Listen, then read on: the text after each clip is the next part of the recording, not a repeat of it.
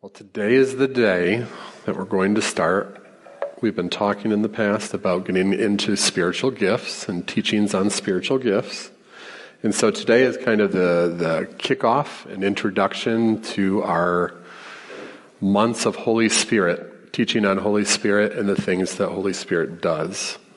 And so today I'm just going to start off by going through kind of where we want to go as a leadership team, where we feel Holy Spirit is leading us, and just kind of start setting up a framework so that we have a foundation as we get into spiritual gifts. Like I said, we've just been thinking about it for a while now.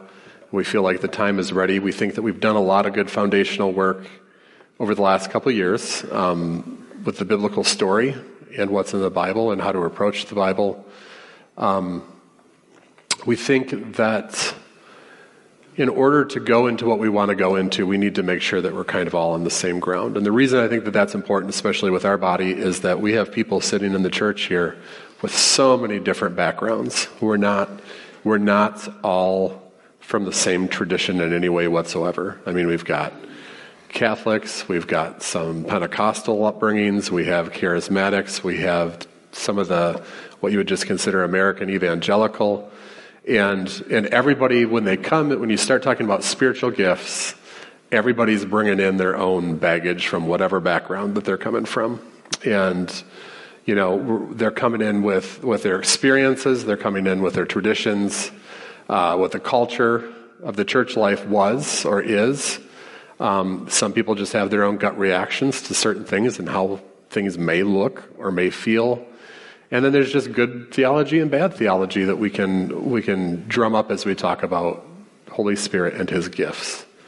So what we want to do is we don't want to get super opinionated. We just kind of want to put a biblical grounding for beliefs and practices. So kind of what we're going to be covering over the next couple months. And part of this is what we'll get through today. Who is the Holy Spirit? His personhood, the roles of the Holy Spirit, and just a relook at the basis of Trinitarian thought with Him. And we're not going to spend a whole lot of time there because I feel like we've done that in the last couple of years. Where do we see Him in the Bible? This is really where I'm going to start today. I'm going to do my best to show you that the workings of Holy Spirit is consistent through the entire Bible. And sometimes preconceived thoughts, we feel like Holy Spirit's doing different things at different times. But what I want to show you is that he's fairly consistent in what He does all the way through.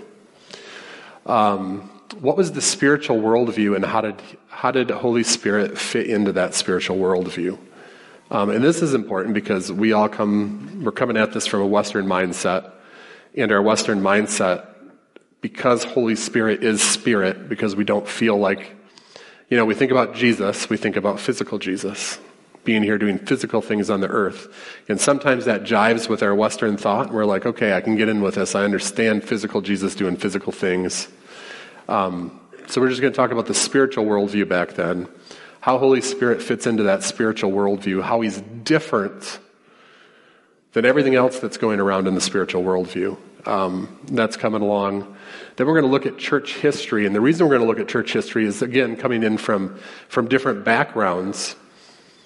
There's a whole spectrum in church life between what people call cessationism, which is that the Holy Spirit no longer gives out gifts anymore. That was for a period of time. And then there's people on the other side who are continuationists, who believe that the Holy Spirit is still giving out spiritual gifts. Everybody has giftings within them. There's a spectrum. It's not just polar opposites. I just want to say that because what people think sometimes is you're either or, and there's actually some mud in the middle there, where some people might say, well, I'm a cautious continuationist, or I'm a cautious cessationist, you know, whatever they want to put terms on that. So we're going to look at that because I think church history is important. We don't talk about church history a lot. We sometimes get attitudes about traditions, and I don't really want to get into traditions. I just want to get into how did things look, especially that first 500 years after Christ is ascended, and how do things look before things get super Catholic? What does having him in your life look like? That's an important part. Even before we get into gifting, if Holy Spirit is in you, which we believe that when you are saved, Holy Spirit is in you, fruit of the Spirit, your life is going to change. There's going to be evidence of the fruit of the Spirit. Does that make sense? Like, before we get into gifting, we need to look at you as a person, and we need to look at ourselves and just say, hey, what's going on? Do I have the fruit of the Spirit? Before I can think about delving into prophecy, what's going on with me? Am I changed? Am I a new creation? And so we're going to talk about that a little bit. Is this microphone wearing out, Jonathan? I feel like it got quieter. All right. And then finally, we're going to look at what gifts he brings. And then we'll look at more of the spiritual gift aspects of that. So that's kind of what's going down for a while. Again, we feel like there's been a good base laid before this. This is important because you need to know what you have in you. Holy Spirit is in you. He is a helper at all times. You have access to awesome things that he does. And sometimes we don't think about the fact that God is dwelling within us. And we are hosting him in us. It's a choice. You need to be able to parse what you experience. There's a lot of wacky stuff out there within the church and outside of the church. There's just wacky stuff. You need to have an idea, biblical idea of how this stuff is, how it works. And then the spiritual world exists. Sometimes we don't necessarily think in spiritual world terms. And discernment is the key, especially in these times. The spiritual world is talked about often. Spiritualism. I'm a spiritual person. We hear that a lot now. Most people are spiritual people, whether they have a theology behind it or an understanding of it, or whether they're just jumping on with some guru dude or woman. So we got to look at New Age. We got to look at syncretism a little bit. And that's the mixing of Christianity with other stuff. Like, I was reading an article about Christian tarot cards and things like that. There's this mixing. There's just bad theology. And then some people are hearing voices, but they're not necessarily Holy Spirit. And so that's why it's important living in a spiritual world. And again, he's in you. He's bringing you power. Evangelism is much easier when the Holy Spirit is driving evangelism. You can get very tired and very frustrated evangelizing if you're not utilizing he who is in you. So those are kind of the reasons. That's the overview. That's where we're going today. What I'm hoping to get through today. What is Holy Spirit doing in the story of the Bible? What are different roles that he plays? And how are different ages different in regards to what he's doing? Is there a difference between the general things of what he's doing between the ages? So that's where we're going today. So I'm going to throw a lot of scripture at you. I'm going to try to get through this and hopefully get through the Bible. Basically, we're going to try to get to the point where we get to Acts and kind of drop off where we get to Acts, and we'll resume that next week. First thing we need to get out of the way, the Holy Spirit is a person. He, personality. It is not a magical force or power. He is not an angel. He does not possess you. And the reason I bring these things up is because different religions believe differently on these. In some Christian sects and cults, sometimes believe differently on this. So, for example, if you talk to a Jehovah's Witness, they believe that Holy Spirit is a force or power. There's no personhood there. So Holy Spirit is force or power. We see this picked up, like a lot of people they'll just bring in their stuff with them, but people think like Star Wars and the Force. You're tapping into the Force. You're tapping into the Holy Spirit, and you're doing these amazing things. It's a he. He. Muslims, for example, believe that the Holy Spirit is the angel Gabriel. And they've got some thinking on that. So when they think of Holy Spirit, they're thinking as an angelic being. There are other Christian, they're denominations, but they believe differently too. He does not possess you. You willingly host the Holy Spirit.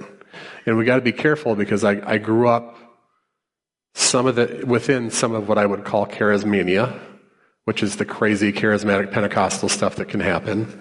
And there are people that say things like, I'm up there prophesying and I just have to get this out because the Holy Spirit's forcing me to get it out and he's forcing me to talk. And I have to do this. No. You choose, you make choices to align with the Holy Spirit. He doesn't force you. There's no instances in the Bible where the Holy Spirit comes on someone in an unwilling manner and then things happen. So we have to make sure when we think about Holy Spirit, don't refer to him in an inanimate power or energy way. It's a very, New Agers will say, well, the Holy Spirit's it's a higher energy that you tap into and things like that to mix everything together. So check your mind, see if you've been shaded from anything in your past. In other religions, there's just a bunch of stuff out there. And we just want Holy Spirit and who he is. And so we just need to divide and let things scatter and fall apart so that we can get to the basis of what the Bible says he is and does. So we get Holy Spirit right away in Genesis 1. There's no escaping. You don't escape. It's not like it's a concept that's brought forth later.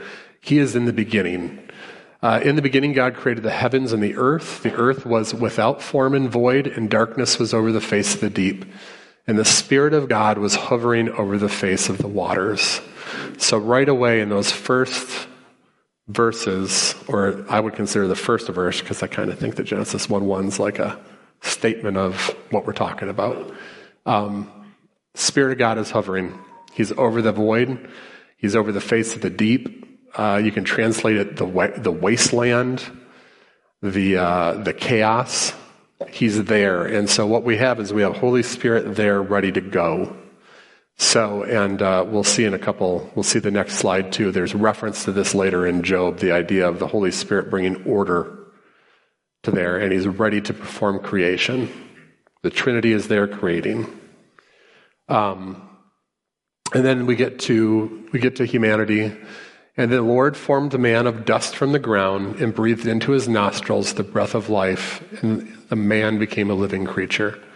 So the fun thing about the Hebrew word for breath and spirit and wind is ruach, and they use it interchangeably. It has to do with, a lot of times it's out of the nostrils of God and into our nostrils we take in the life. That's the whole basis of it. So sometimes you'll see places that your Bible will go interchangeably between wind and Holy Spirit, and sometimes it's just a play on word because it's a double or triple entendre there, and you get the full meaning. So you can see he's involved in the creation process. He's definitely involved with the creation of man. He is a creator. There is a creative nature to Holy Spirit that has always existed, and we'll talk more about that. Psalm 104:29, when you hide your face, they are dismayed. When you take away their breath, they die and return to the dust. When you send forth your Spirit, they are created, and you renew the face of the ground. So even then, there's that in the life of the Hebrews at this point, they recognize the creative powers of Holy Spirit. The Holy Spirit, this is important because we catch this later. People talk about when the Holy Spirit's in the room, I just feel peace. Yes, that's biblical. We do that. And Job is doing a play on the creation narrative while always also establishing that the Holy Spirit is bringing peace. By his power, he stilled the seas. By his understanding, he shattered Rahab. And this is talking about the power of God. This is part of the conversation. By his wind or his spirit, the heavens were made, and his hand pierced the fleeing serpent. Rahab is the primeval serpent in beliefs of the ancient Near East. It is this giant creature, whether you believe it's a spiritual creature, it was a physical creature. The idea is this creature existed in that chaos void before the earth began.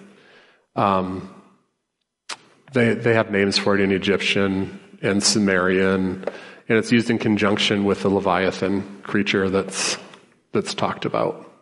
But it's a proud one, and it's a thing of disorder. And what Job is saying is, Holy Spirit shatters the disorder, shatters the chaos, and he's bringing that peace.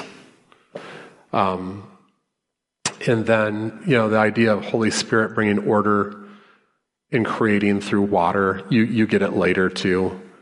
God made the wind blow over the earth with the flood story, and the waters subsided. This idea of Holy Spirit over the waters again.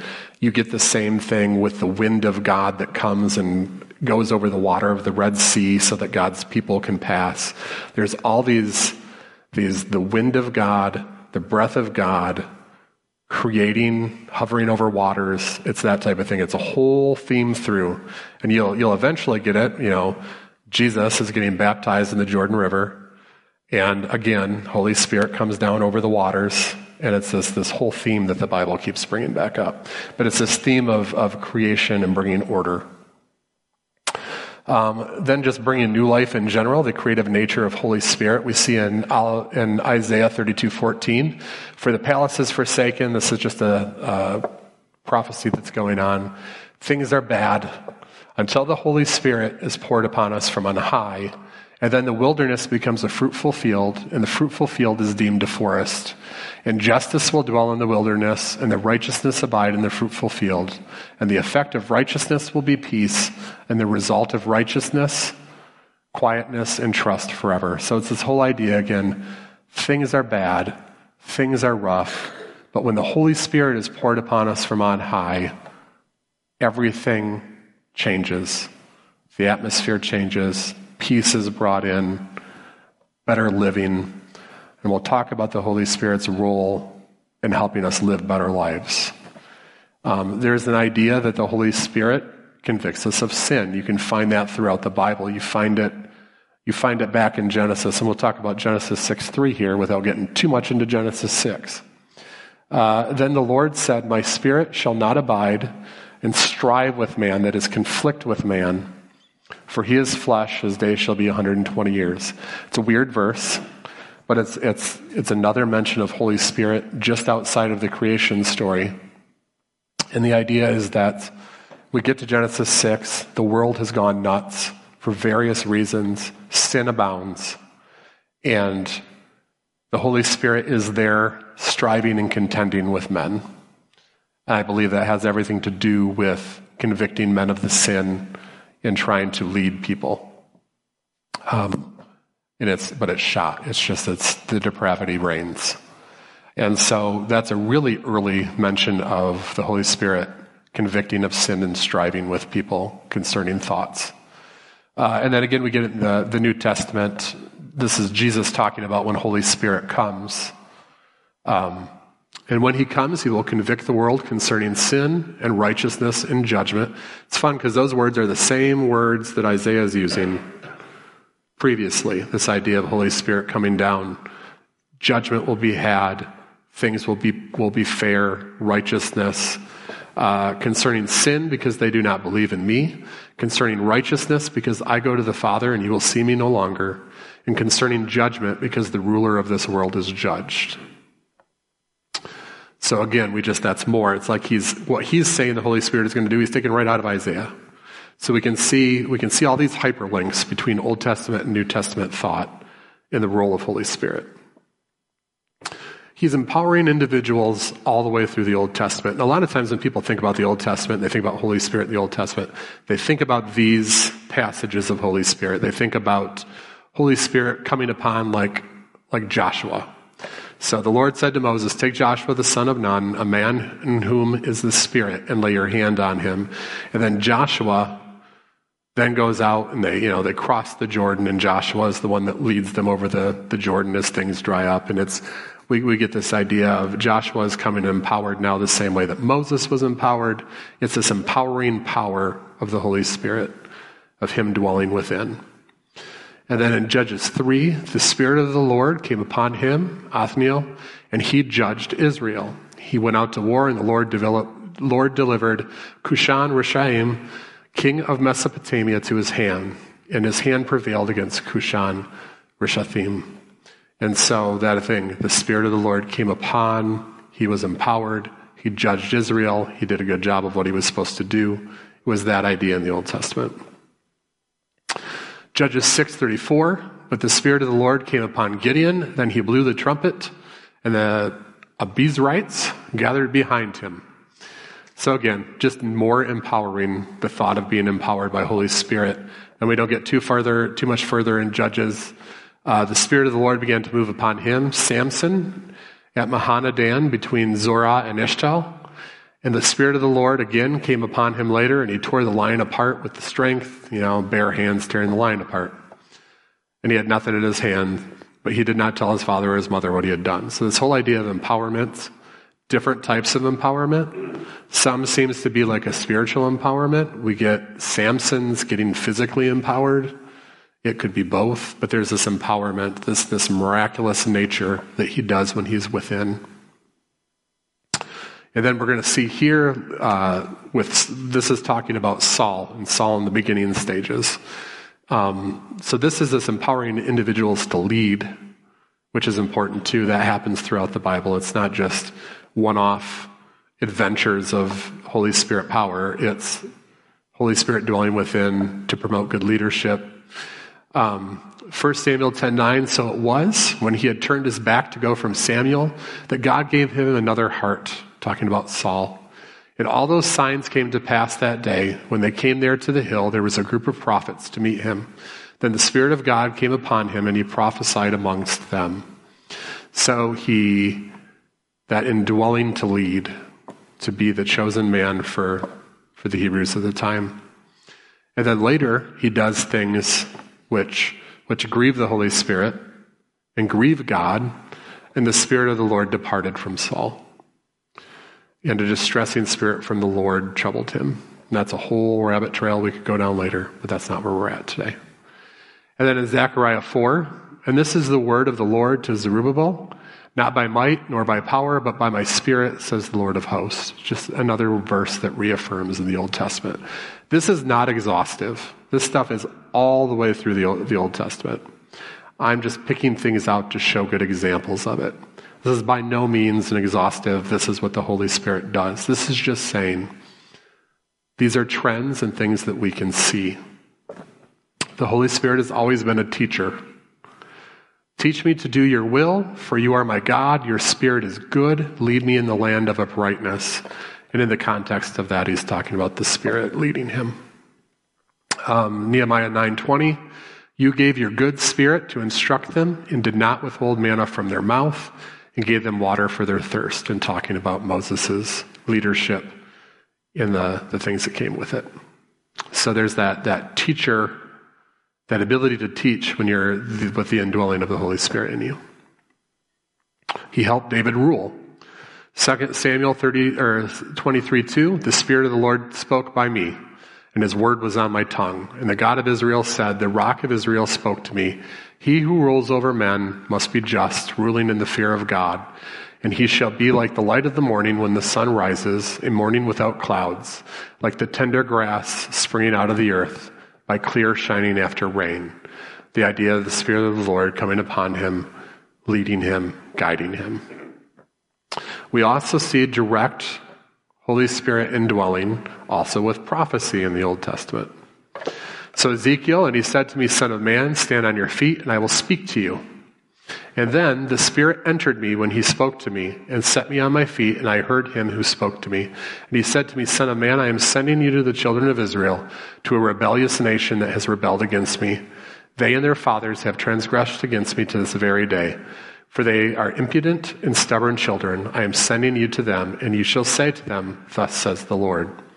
So he's entering in. Ezekiel will prophesy. And when Ezekiel is prophesying, in this context, again, the Holy Spirit is striving with the hearts of the Hebrews to bring them back into the line and into the will of God, to go away from the sin.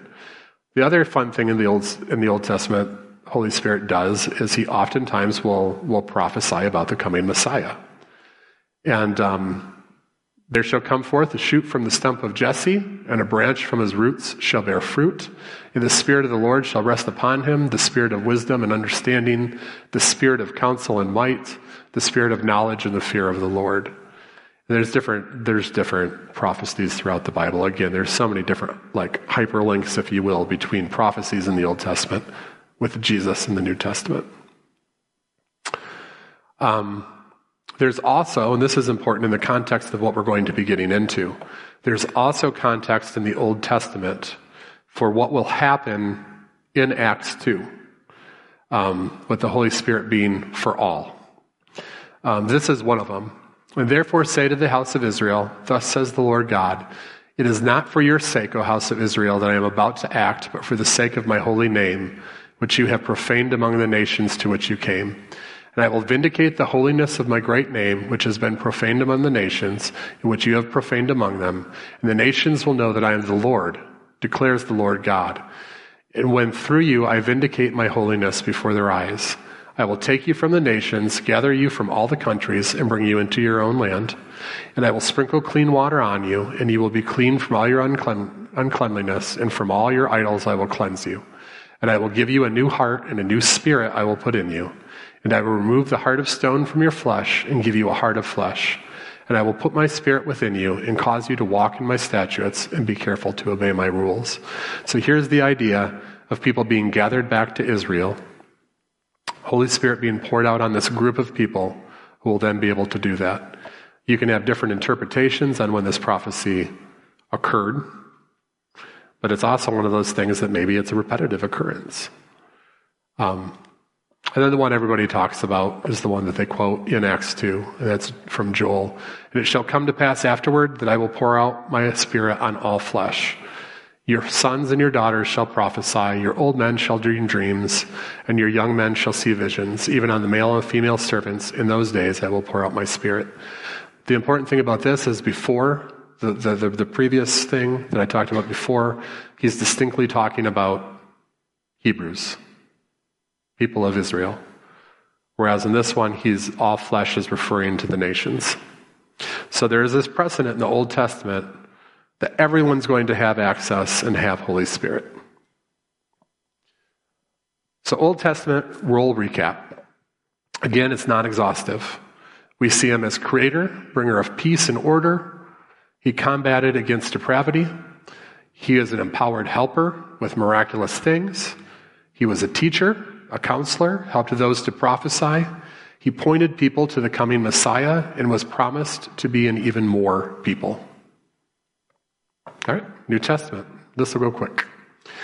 Luke 1. So we're just going to look at specific instances right away in the beginning where we see that the Old Testament, even though there's a 500-year gap between Old Testament and New Testament, we're going to go right to Luke 1. We're going to go right to the beginning of the story, even pre-Christmas story. And we're going to see same stuff is still going on.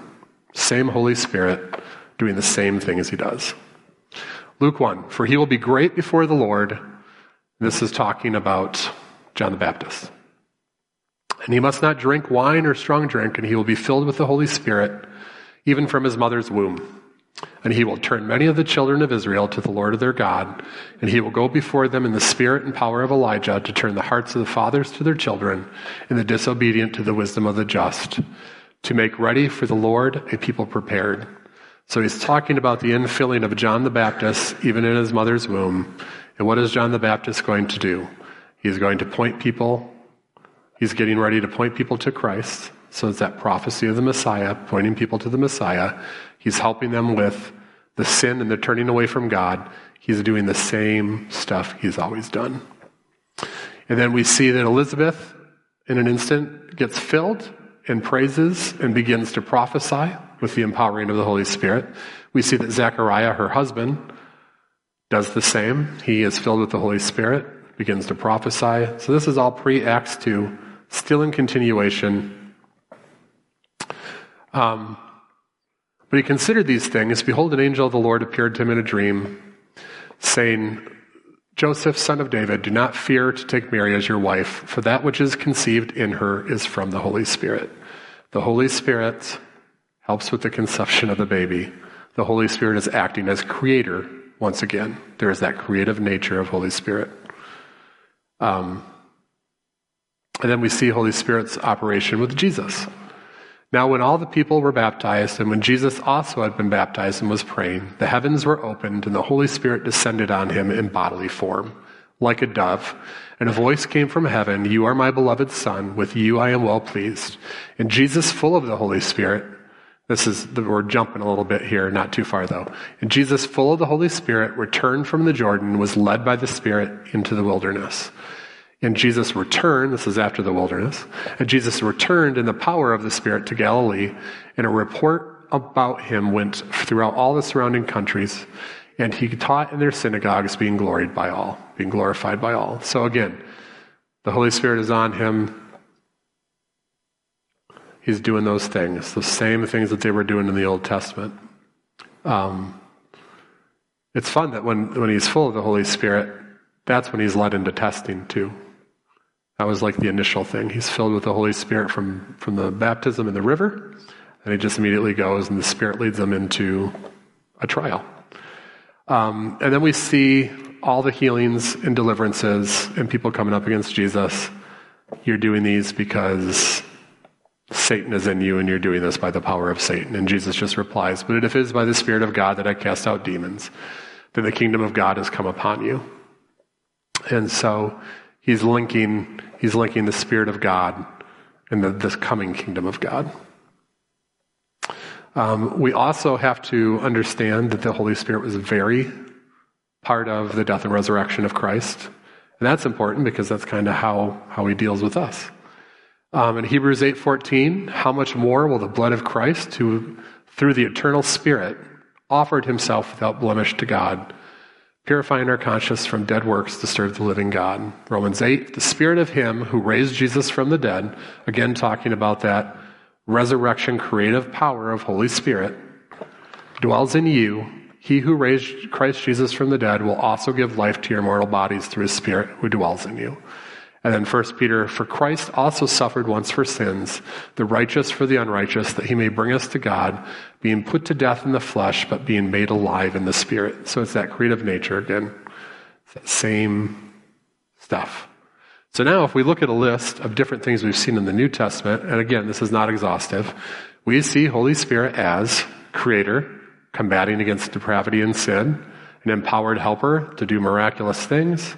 As a teacher, as a counselor, he helped those to prophesy, pointed people to the Messiah, was promised to be in even more people. Jesus said it. So what we see here is, that's the same list that's from the Old Testament. It's the same stuff that's going on in the Old Testament, same stuff that's going on in the New Testament. And that's where I'm going to end today, because I don't want to get into Acts 2 yet, once you get into Acts 2, because you have homework. Your homework is, over the next week, try to read a chapter of Acts a day. So get through like 7 or 8. 7 or 8 will get you to about Paul. So read Acts. If you want to read chapter 1, I'd recommend reading chapter 1. It's good to start with chapter 1. But if you think it's boring and that's all, whatever, start with 2 and go forward. So read Acts. Read Acts. And the reason I'm saying read Acts through the lens of what we just discussed. And see if it's the same. How is it the same? How is it different? See what you come up with. Give it a whirl. We have new creation through Jesus' death and resurrection. Old Testament through the Gospels, we're telling us the same thing about Holy Spirit. It's a very consistent teaching of what Holy Spirit does throughout the entire thing. We haven't gotten into the church age yet, starting in Acts 2. It seems to be before this that Holy Spirit was a little more selective. And what happens next? Like I said, do your homework, please. Read those things. Read your Bible. Try to do a chapter a day. I think that's very doable. So hopefully you can see what we've started with here is, and if you have opinions about spiritual gifts and different things, you can kind of see what we're building up to. We're seeing that things are consistent. The Bible is coherent all the way through. Things might look slightly different, but at the core of all these things, Holy Spirit is the same today as he was yesterday, and he will be the same tomorrow. And our Bible points that out. It's just like all the other aspects of God. So far, I don't think there's anything controversial about Holy Spirit. So do your homework, read your chapters, and let's pray.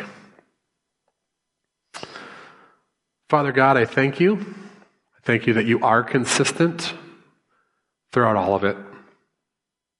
That you're not hiding anything from us. That you're not being mysterious like that. But Lord, that you are the same yesterday, today, and tomorrow. Holy Spirit, we thank you for all of the cool things that you do.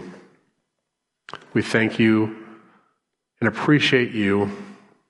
Realize that you're wonderful and that you've always dwelt with man.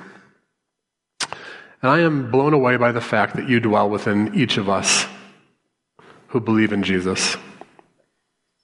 And I just ask that we would see you as our helper, see you as our friend, and that we would submit to things when you tell us, whether it's things about ourselves or things about people we're interacting with or things that we're supposed to do.